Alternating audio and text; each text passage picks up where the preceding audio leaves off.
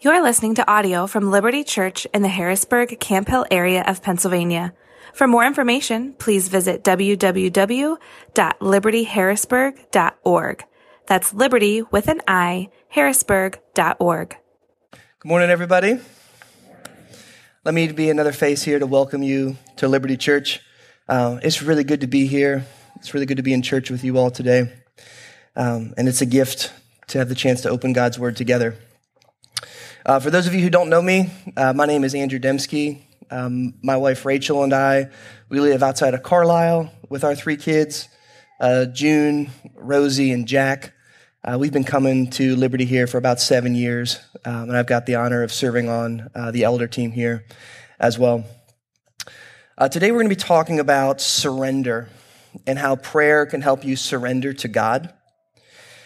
And if you think about it, I think the Christian message of surrender it's one of the most radical countercultural messages that there is today.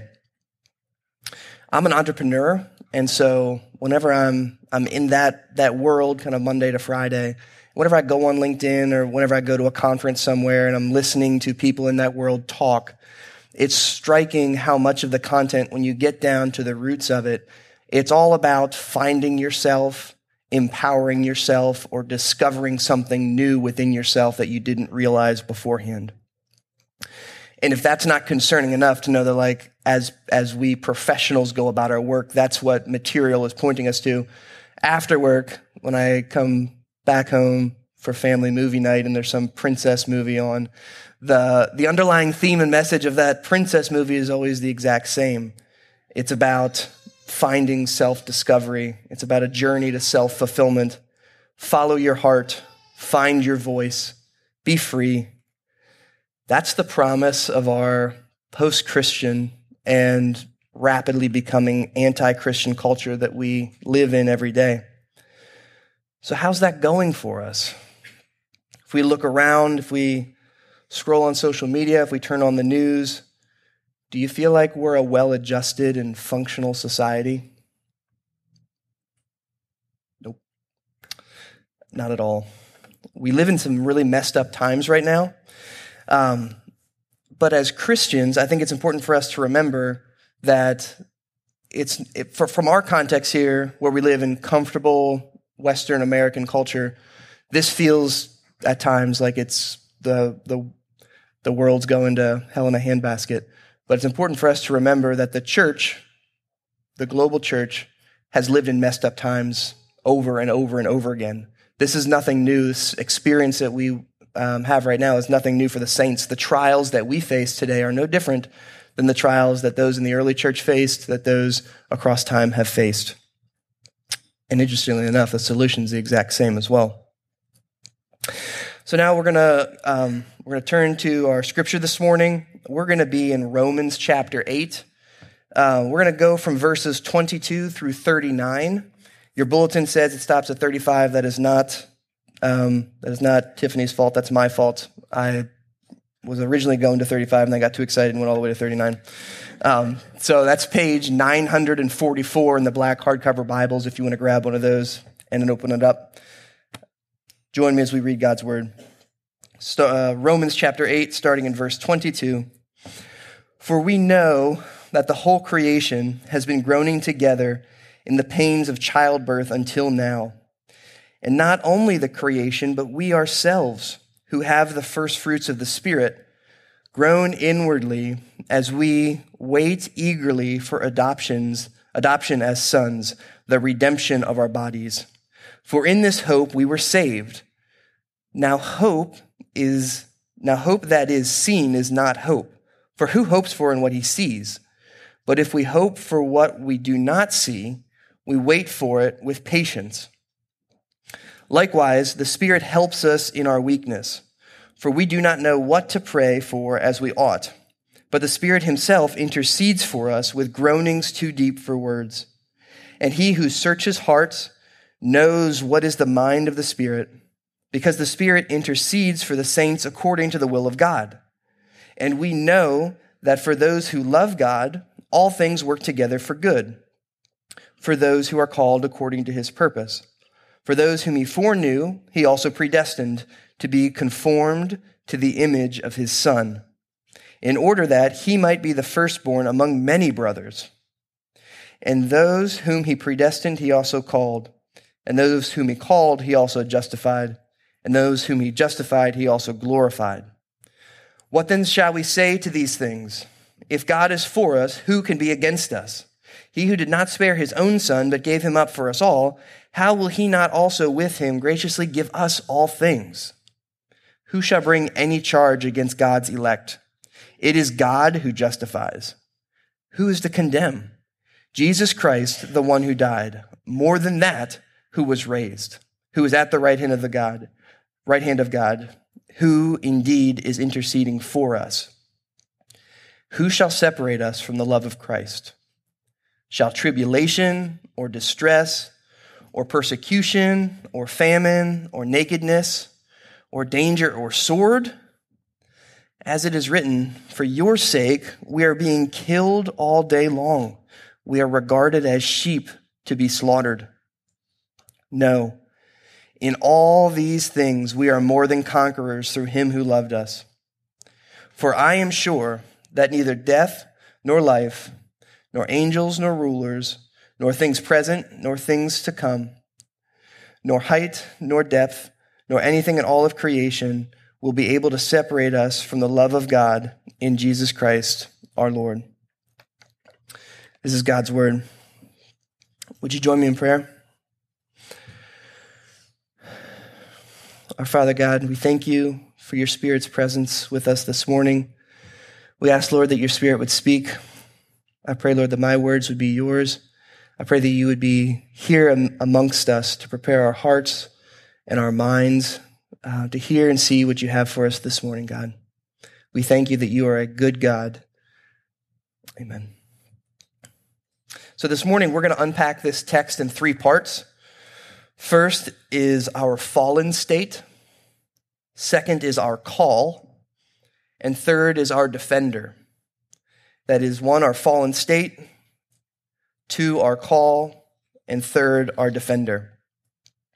So first, our fallen state. When we look at the first few verses of this passage in Romans 8, we see a world suffering from brokenness. In verse 22, it says, we know that the whole creation has been groaning together in the pains of childbirth until now. If this was true in Paul's lifetime, how much more so is that groaning and pain true today? Many issues that we see across our society today, things that we ourselves struggle with, have their roots in this futile human effort to fill the gap in our hearts, to answer the pains that these groanings speak to. It could be our attempt to drown it out through distraction and comfort by chasing more material gains or overindulging in alcohol or pursuing sexual gratification. It could be filling up every moment of the day with content, whether it be podcasts or cable news or social media feeds or sitcoms, just so that we can avoid the silence of our own thoughts. Could be placing our hope in the outcome, the right outcome of the next election. Could be placing our hope in wondering if we were born inside the wrong body or not. And it could be quiet quitting on our marriage because life is too short to pursue someone when it just doesn't feel as exciting as it used to.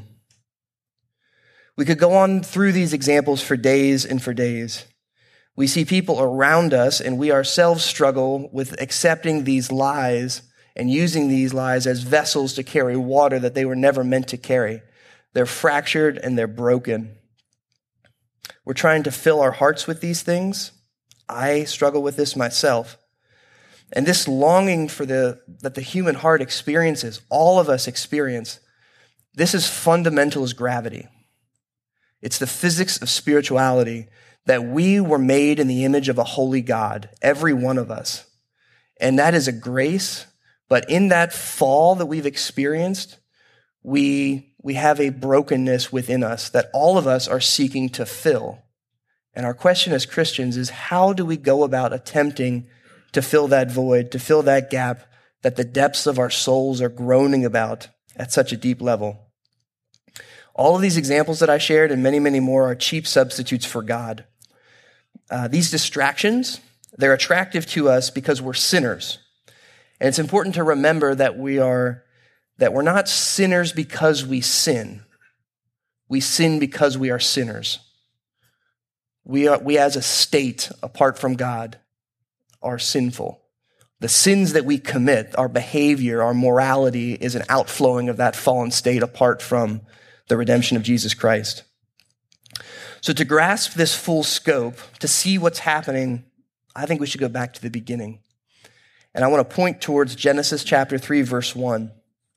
It says, "Now the serpent was more crafty than any other beast of the field that the Lord had made.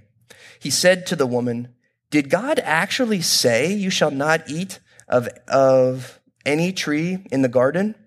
And the woman said to the serpent, 'We may eat of the fruit of the trees in the garden, but God said, you shall not eat of the fruit of the tree that is in the midst of the garden, neither shall you touch it lest you die.' But the serpent said to the woman, 'You will not surely die. For God knows that when you eat of it, your eyes will be opened, and you will be like God, knowing good and evil.'" This is the original lie of Satan to mankind. And it's a lie that's intended to throw doubt over our perceived relationship with God, how God perceives us as his children. Satan wants to cause you to question God's posture towards you. That's the very first lie that we see here that led to the fall. Another way to say this is, does God really want what is best for you? Or is he just trying to control you? We need to know that from the very beginning of time, we as human beings created in the image of God are in the midst of a cosmic battle. There are forces of true good and there are forces of absolute evil that are warring against each other, and our souls are in the midst of this battle. The human desire for something to fill that void in our lives with something good, that is good, that was placed there by God, and when we fill that within the context of God's good design, we find actual satisfaction. But thanks to the fall, that once good desire has been warped, and we're now susceptible to being distracted by fake gods, or even to lead ourselves to think that we are God. You see, Satan, he actually uses these fallen desires to distract us from the source of our true fulfillment. I think it's important to remember here motives, because Satan isn't trying to gather worshipers to himself. He's more cynical than that. Satan wants to damage and hurt God the Father. And so he seeks to distract us and drag us away from the true source of our fulfillment, God, in order that we might find that in this world, find that in ourselves, find that with him. And that warped perspective right there is what leads us down the wrong road, those early lies. In our comfortable lives,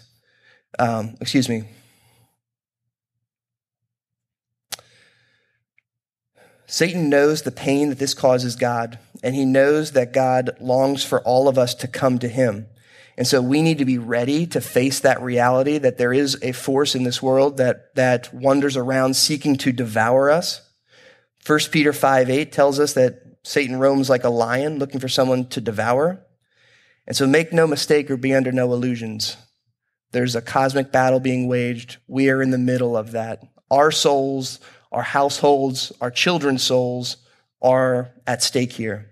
And so I don't want us to approach life through a lens of lukewarm morality that wants to fill a set of checklists or live a certain way or feel a certain way. I want to set our mind and our scope on what is reality. Where do we find ourselves today?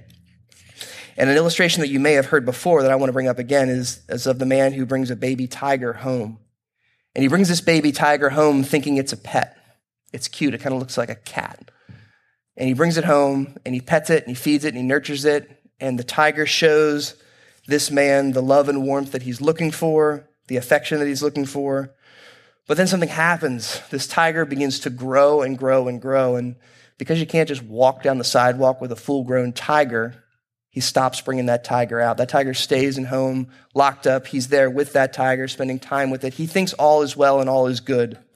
Until one day he wakes up and that tiger eats him alive because he's a tiger, and that's what he does. The same thing is true of us with sin. Sin destroys. It's poison. It seeks our absolute destruction. But thanks to God, we're not stuck in this fallen state. We're not meant to wander out of this predicament by our own cunning, by our own willpower, by our own ability to white-knuckle something. It's because of the work of Jesus that we have hope of redemption. And God doesn't want us to stay stuck in a place where we're pursuing the wrong things. He wants to provide to us a path back to the way things were at the beginning. And that's a restored relationship with God. We see that in Genesis, that God walked with Adam and Eve in the garden. That's the great story of redemption, that though we are sinners, God desires us, he provided a path for us, and he equips us with his Spirit that encourages us and nurtures us along that journey back to him. And that's God's great rescue plan. Other parents in the room, perhaps you've been blessed by the Jesus Storybook Bible as you read that to your kids. I'm struck by that book, how it encourages my faith by its simple language and its constant reminder that God has a big plan that arcs across the entire story, the entire narrative of Scripture.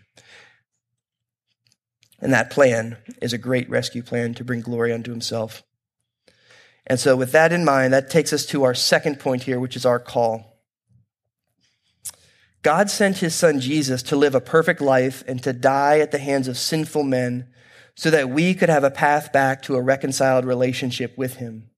He paid the ransom for our freedom, and we see reference to this freedom in verse 21. Creation itself will be set free from its bondage to corruption and obtain the freedom of the glory of the children of God. I like the way that the New King James Version translates this verse. It says, because the creation itself also will be delivered from the bondage of corruption into the glorious liberty of the children of God. I think it speaks to the deep, deep impacts of sin. That it's not just something that Christians struggle with, but there's a depth here, a fallenness that touches all of us as humans, and even the very world that we live in. Creation itself is broken and groans for redemption. Redemption that can only find its true working out in the work of Jesus Christ. So all of creation longs for that liberty that we find as children of God. And in verse 24, we see that it is into this hope that we are saved. This is already a reality for those of us who follow Jesus. Our status has been changed from sinner to saint because of the work of Jesus. He has restored us to relationship with God. But what we find in this moment of time is that we ourselves still live in a fallen world. We're still broken vessels. Though we've been restored in status with our Father God through the work of Jesus, we still must walk day to day in this world where a devil still roams around trying to devour us.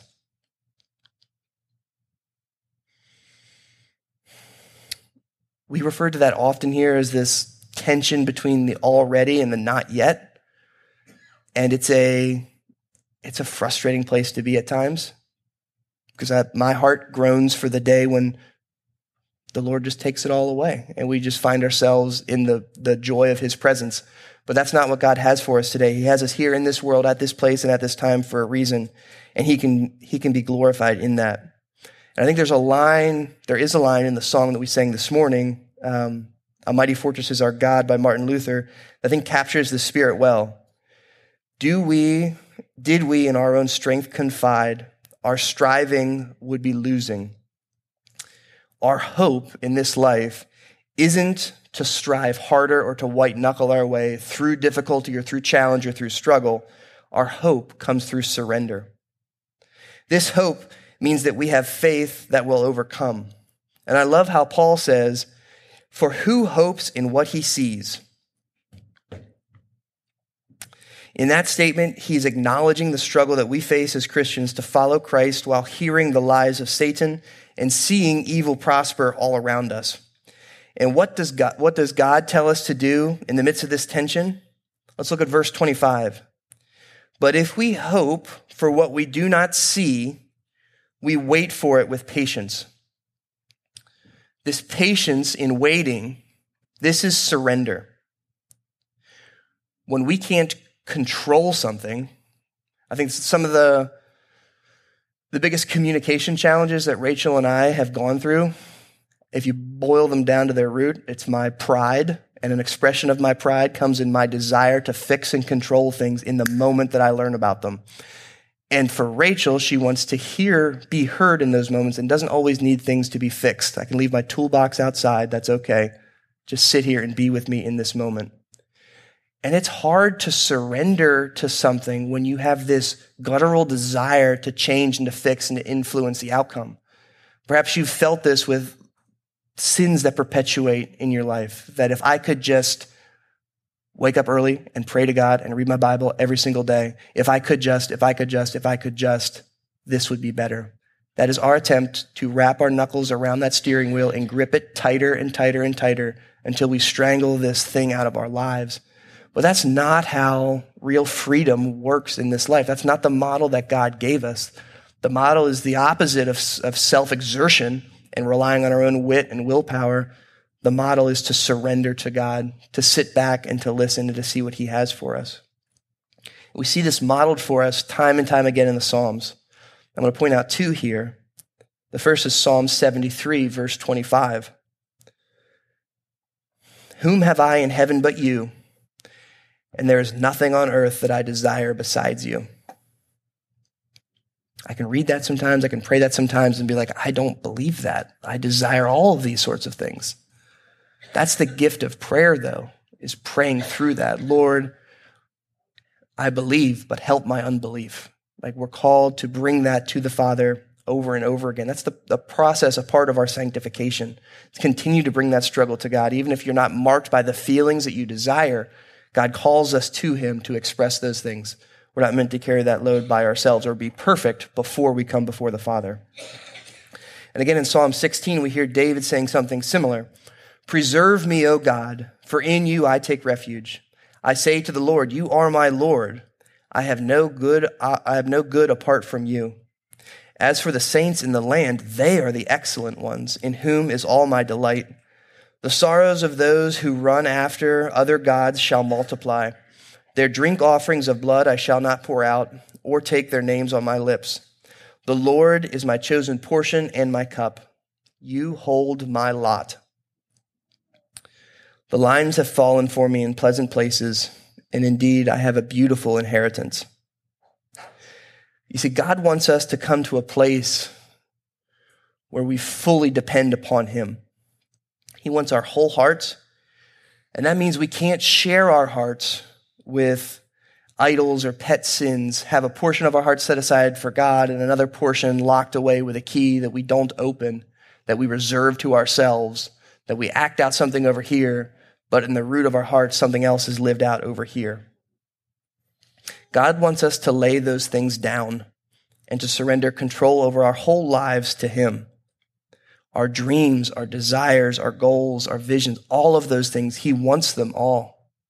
And it's really, really hard to give them to him at times.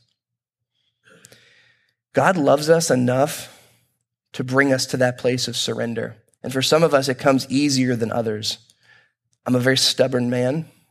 And so I have several instances in my life where I have been brought to the point of surrender because I've hit a rock bottom of sorts. I wish I was smarter than that, but I keep repeating those patterns. But as I look back on them, that's my testimony. And I see the power of God working through my futility as a man. And I see him being faithful over and over again through that. I'll just share one brief snapshot of a time when that happened. Is I'm an entrepreneur, and I've done that since I came out of college. And as my business grew and saw success, that idol became my identity.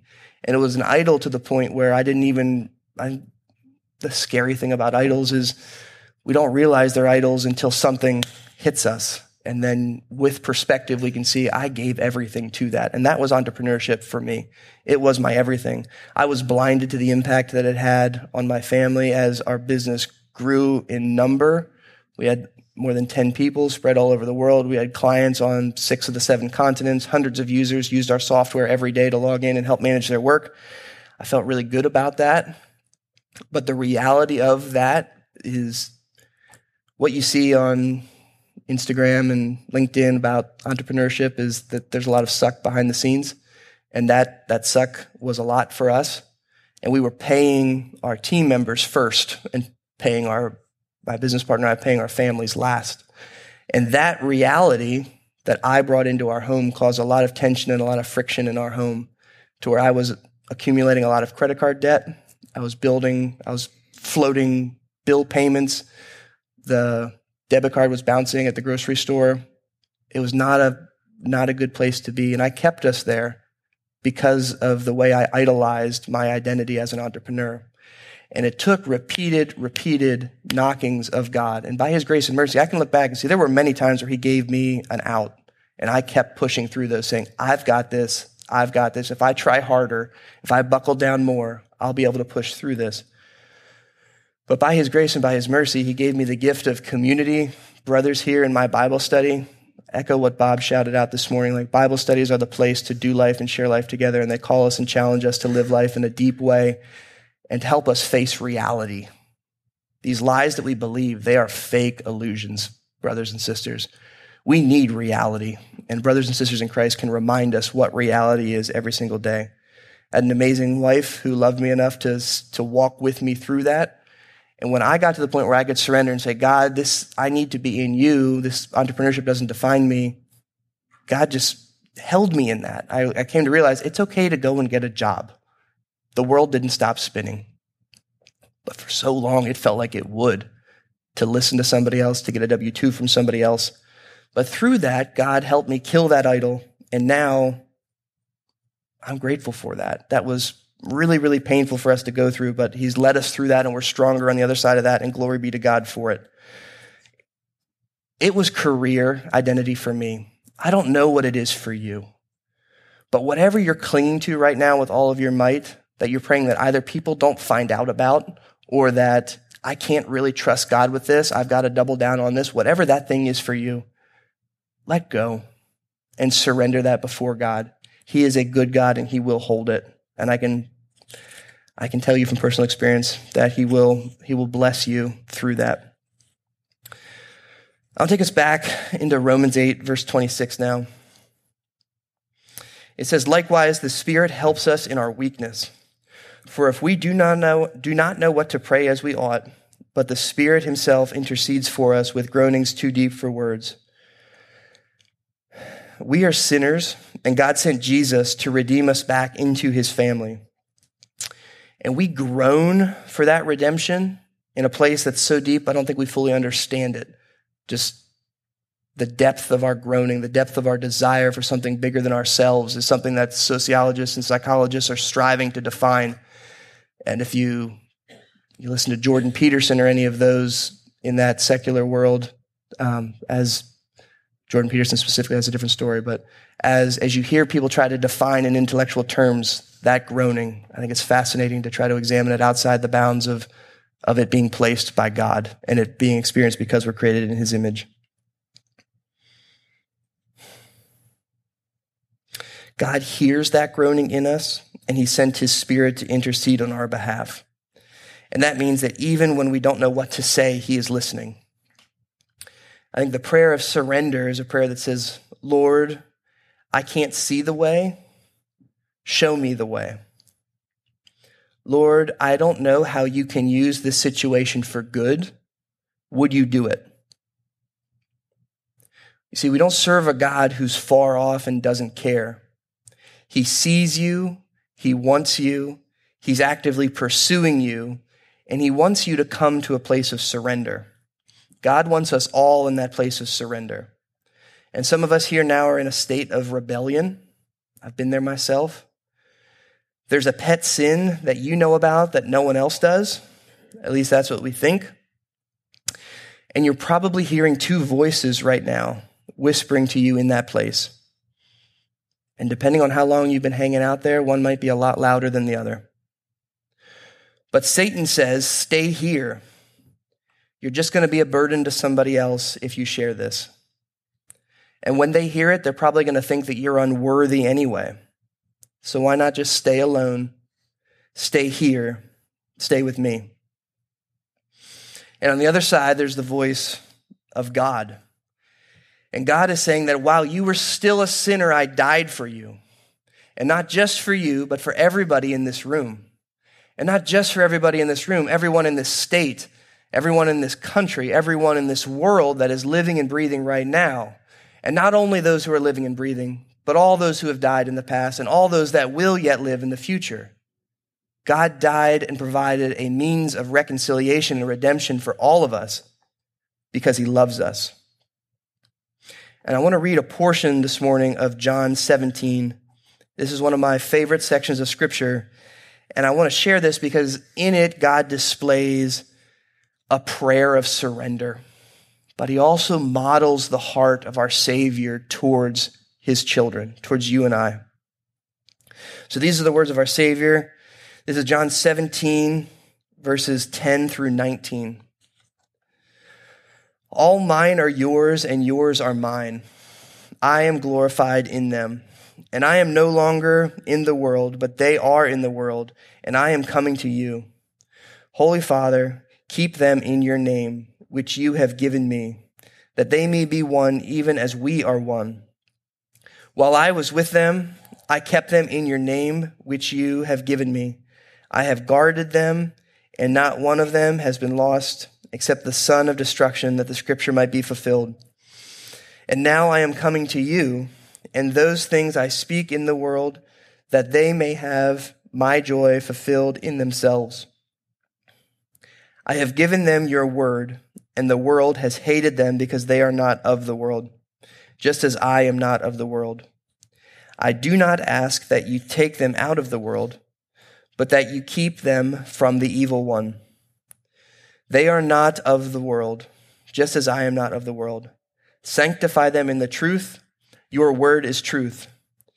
You sent me into the world, so I have sent them into the world. And for their sake I consecrate myself, that they may also be sanctified in truth. Jesus is praying a prayer of surrender here. He trusted God in the face of an unspeakable terror. And what I think is unique about Jesus' situation is he knew exactly what he was about to walk into when he prayed that prayer of surrender. He knew what was coming and he walked into it. He trusted God enough to follow through. And that raises the question, do we trust God enough? If I'm going to surrender to somebody, I need to know that they're going to that there's terms of surrender in place, right? That I'm not just going to be beaten down after I make that surrender, that I can trust and have faith in the goodwill of that whom I'm surrendering into. And a story that illustrates this is that during the American Revolution, there was a British cavalry commander, and his name was Bannister Tarleton. And he was made famous to us in a contemporary context because he plays the villain in Mel Gibson's The Patriot. That's a fictional caricature, but that man who that was based on actually lived and did some horrible things. So after Charleston fell to the British in 1780, there was only one group of organized Continental soldiers left in the whole state. And it was a group of Virginians under a colonel named Abraham Buford. Now, Cornwallis, who was the general in command down there, tasked Tarleton to go out, find this group of Virginians who were trying to come down and aid General Lincoln in Charleston, find them, destroy them. If we take them out, there's no more Continental presence here, and we can focus our energy on turning this people against these rebels. That was his call and his mission. So Tarleton and his cavalry set out, and they caught up with Buford and this group, and a battle ensued. And it went back and forth, and it came to the point where Colonel Buford realized that all hope was lost, and so he attempted to surrender, he and his remaining men. And what happened was that Tarleton and his dragoons, instead of receiving their surrender, he met them with sabers and shots, and all of those men were killed that day. And as word of that massacre got out, the phrase Tarleton's Quarter was coined. And that actually had the reverse effect of what the British were going for. Instead of, driving the spirit out of the colonials, it drove more to the American cause. And so it put that spirit in people of, I can't surrender to these folks. They don't have my good at heart. They're just going to kill me, so why don't I just fight to the end? That's the spirit that created. And I sense that sometimes, and I love that Michael even shared this morning in his liturgy, I feel the same way about God. That I view him as Tarleton and his dragoons coming at me with sabers and pistol shot, seeking to destroy me. That he doesn't actually want me to surrender because the sin in me is just too much. But is that what God has for us? And perhaps the opposite. Wouldn't that be a lie that Satan would want me to believe? Going back to that first lie, did he actually say? So as we ponder about who we surrender to, we need to remember who we're surrendering to. Can I trust God with my surrender? How is he going to respond? That brings us to our third and final point, our defender. I want to bring us back into our passage in Romans chapter 8, verse 31 now.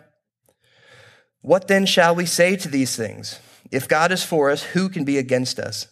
He who did not spare his own son, but gave him up for us all, how will he not also with him graciously give us all things? What then shall we say to these things? I love that line. And as I hear that, I can just picture Paul. I don't know if he's writing this himself, if he's dictating this and someone else is writing it down, but I picture he's fired up. He's pacing the room. Like he's bringing the heat right now as he's writing this. And thinking about Paul, he's such an interesting character. He had an easy life. I think it was easy. He had a position of power. He had a position of influence. He had the right college degrees of the day, had sat under the right teachers, had done all the right things. And then God meets him in this unignorable way on the road to Damascus. And from that moment on, when God gives him this call to bring the gospel to the Gentiles, everything changes for him. His life gets measurably harder. He's now a bivocational minister bouncing from town to town where he once enjoyed the prestige of all those around him.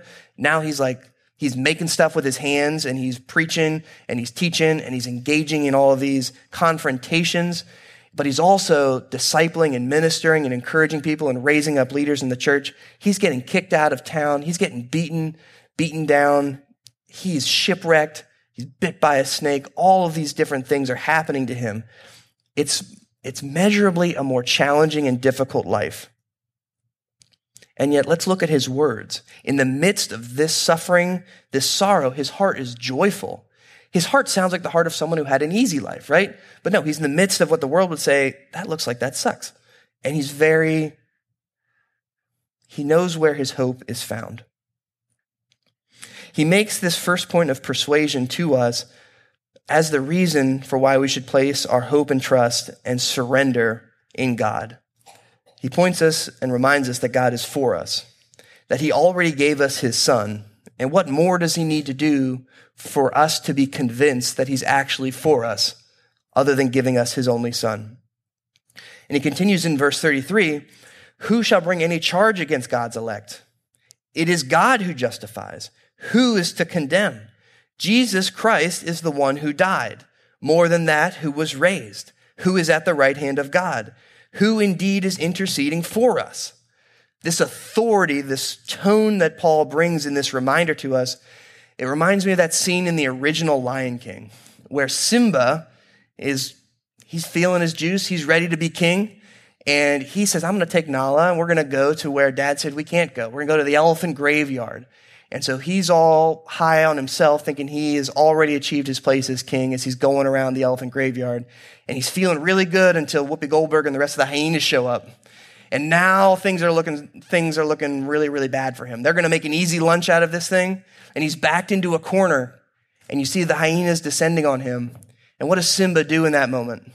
I love it. He puts himself in front of Nala right there, like he's big stuff. And he starts to roar. And he roars twice, but his roar is like, meow. It's such a little pathetic roar. But then you remember what happens when that third roar comes?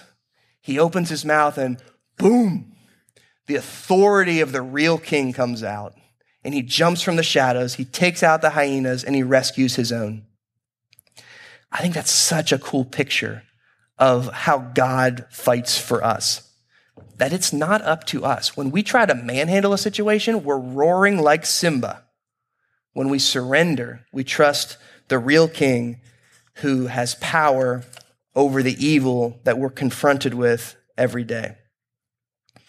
Verse 35 continues, "Who shall separate us from the love of Christ? Shall tribulation or distress or persecution or famine or nakedness or danger or sword? As it is written, for your sake we are being killed all day long. We are regarded as sheep to be slaughtered."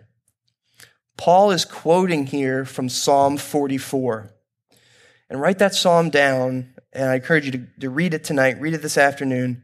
In my Bible, the psalm's headed with the statement, "Come to our help." It's a psalm of anguish, and it's a psalm of surrender. But I want to highlight verse 6, Psalm 44, verse 6 here. It says, "For not in my bow do I trust, nor can my sword save me. But you have saved us from our foes and have put to shame those who hate us. In God we have boasted continually, and we will give thanks to your name forever." This is such a strong and encouraging statement. And I picture it, if I just read that verse to you out of context, you'd say this person is like, God just delivered the battle to him, and he's now standing in victory, and he's feeling it right now. He's got that high sense.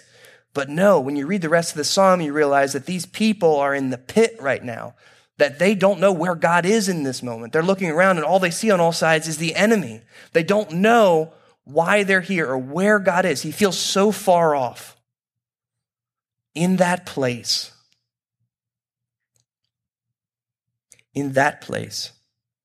Paul points us to God. You see, even when everything around me is failing, when the pillars that once held the weight of our hopes turn out to be rotting and failing, even then I should trust in the Lord, because my sword will not save me. Paul continues in Romans 8:37, "In all these things we are more than conquerors through him who loved us. For I am sure that neither death nor life, nor angels nor rulers, nor things present nor things to come, nor powers, nor height, nor depth, nor anything in all of creation will be able to separate us from the love of Christ Jesus our Lord." Brothers and sisters, death itself can't separate us. What do we have to fear? Why are we slow to surrender and to trust? Prayer is our means to communicate with the creator of the universe. And thanks to the blood of Jesus and the presence of his Holy Spirit, we have a direct line to that creator. Any moment of your day, you can pause and talk to the God who created all things because of the blood of Jesus. The more time we spend in prayer and calling out to God, and in silence and in solitude, meditating on his promises and the things that he has done for us, the more and more our hearts will come to a place of surrender. And now through this summer series, we've been talking about prayer in a lot of different contexts. And each time we've shared some practical tools to help you in your prayer life. And I want to share two tools with you today. One is a prayer and one is a resource. First, I'm going to walk through this prayer. When we're facing struggle, when we're facing challenge, when we're facing suffering, it's so easy for me, and I trust it's the same for you, to say, "God, why me? Why now? Why this? I thought you had more for me here." And I think we're asking the wrong question. I think the question we should be asking is, "Lord, what do you have for me in this suffering? Would this season of suffering not be wasted? Would you draw me closer to you? I do not know what to pray for, but the Spirit does. Would you hear my groans and leave me not unchanged?" I'll repeat that. Lord, what do you have for me in this suffering? Would this season of suffering not be wasted? Would you draw me closer to you? I don't know what to pray for, but I know the Spirit does. Would you hear my groans and leave me not unchanged? The second resource, 2 books, both by the author Andrew Murray. One is called Humility and the other is called Absolute Surrender. If you read anything by Andrew Murray, you're going to find the heart of a pastor. And Rachel gave me, we were dating and Rachel gave me the book Humility, which one of the best gifts she ever gave to me. But man, it was telling for college-aged Andrew.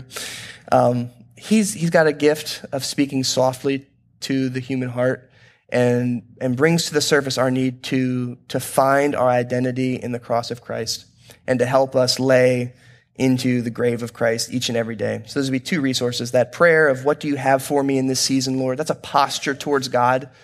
What do you have for me in this? And more time, more study can go into Humility or Absolute Surrender or both by Andrew Murray. So in conclusion, we are sinners who left to ourselves, we desire to be our own gods. Satan wants to convince us that true happiness is found apart from God. And he does that to isolate us and to keep us separated from God's love by coercion and shame because he knows that brings pain to God. It pains God to see his children suffering. God wants us to surrender to him and to trust that he has what is best for us. God has put his money where his mouth is. What can separate us when we are safely in his arms? Not even death itself. No idol, no identity, no goal, no dream that we choose apart from God even comes close. Surrender is the way.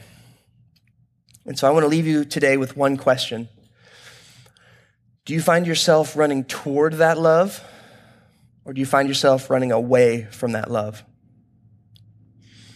Come to your knees in prayer before a holy God who left heaven to enter earth, to live amongst his created beings, only to be rejected, tortured, and killed by them. All so that you and I and all of our fellow saints across time could be reunited with our Father for his glory and his pleasure. And that completes the story of redemption. That story that started way back in Genesis 3.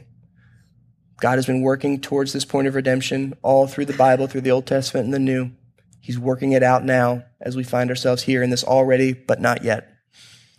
Let us pray. Our Father God, we thank you. We thank you, Lord, that you love us enough to pursue us. You will not leave us struggling after these things, these attempts to fill the void that's in our heart. But you pursue us. You provide means. You give us exits, Lord. You desire us to be with you. And so I pray, Lord, right now that your Spirit's presence would rest in this place. I pray for the hearts here, Lord, that you would draw our hearts to you. Whatever you have for us in this moment, would we act on it, Father God? And would your Spirit equip us with that strength? Thank you that we can gather here together today. In the name of Jesus, we pray. Amen. Thank you for listening to audio from Liberty Church. To learn more about our church or to listen to previous recordings, visit www.libertyharrisburg.org.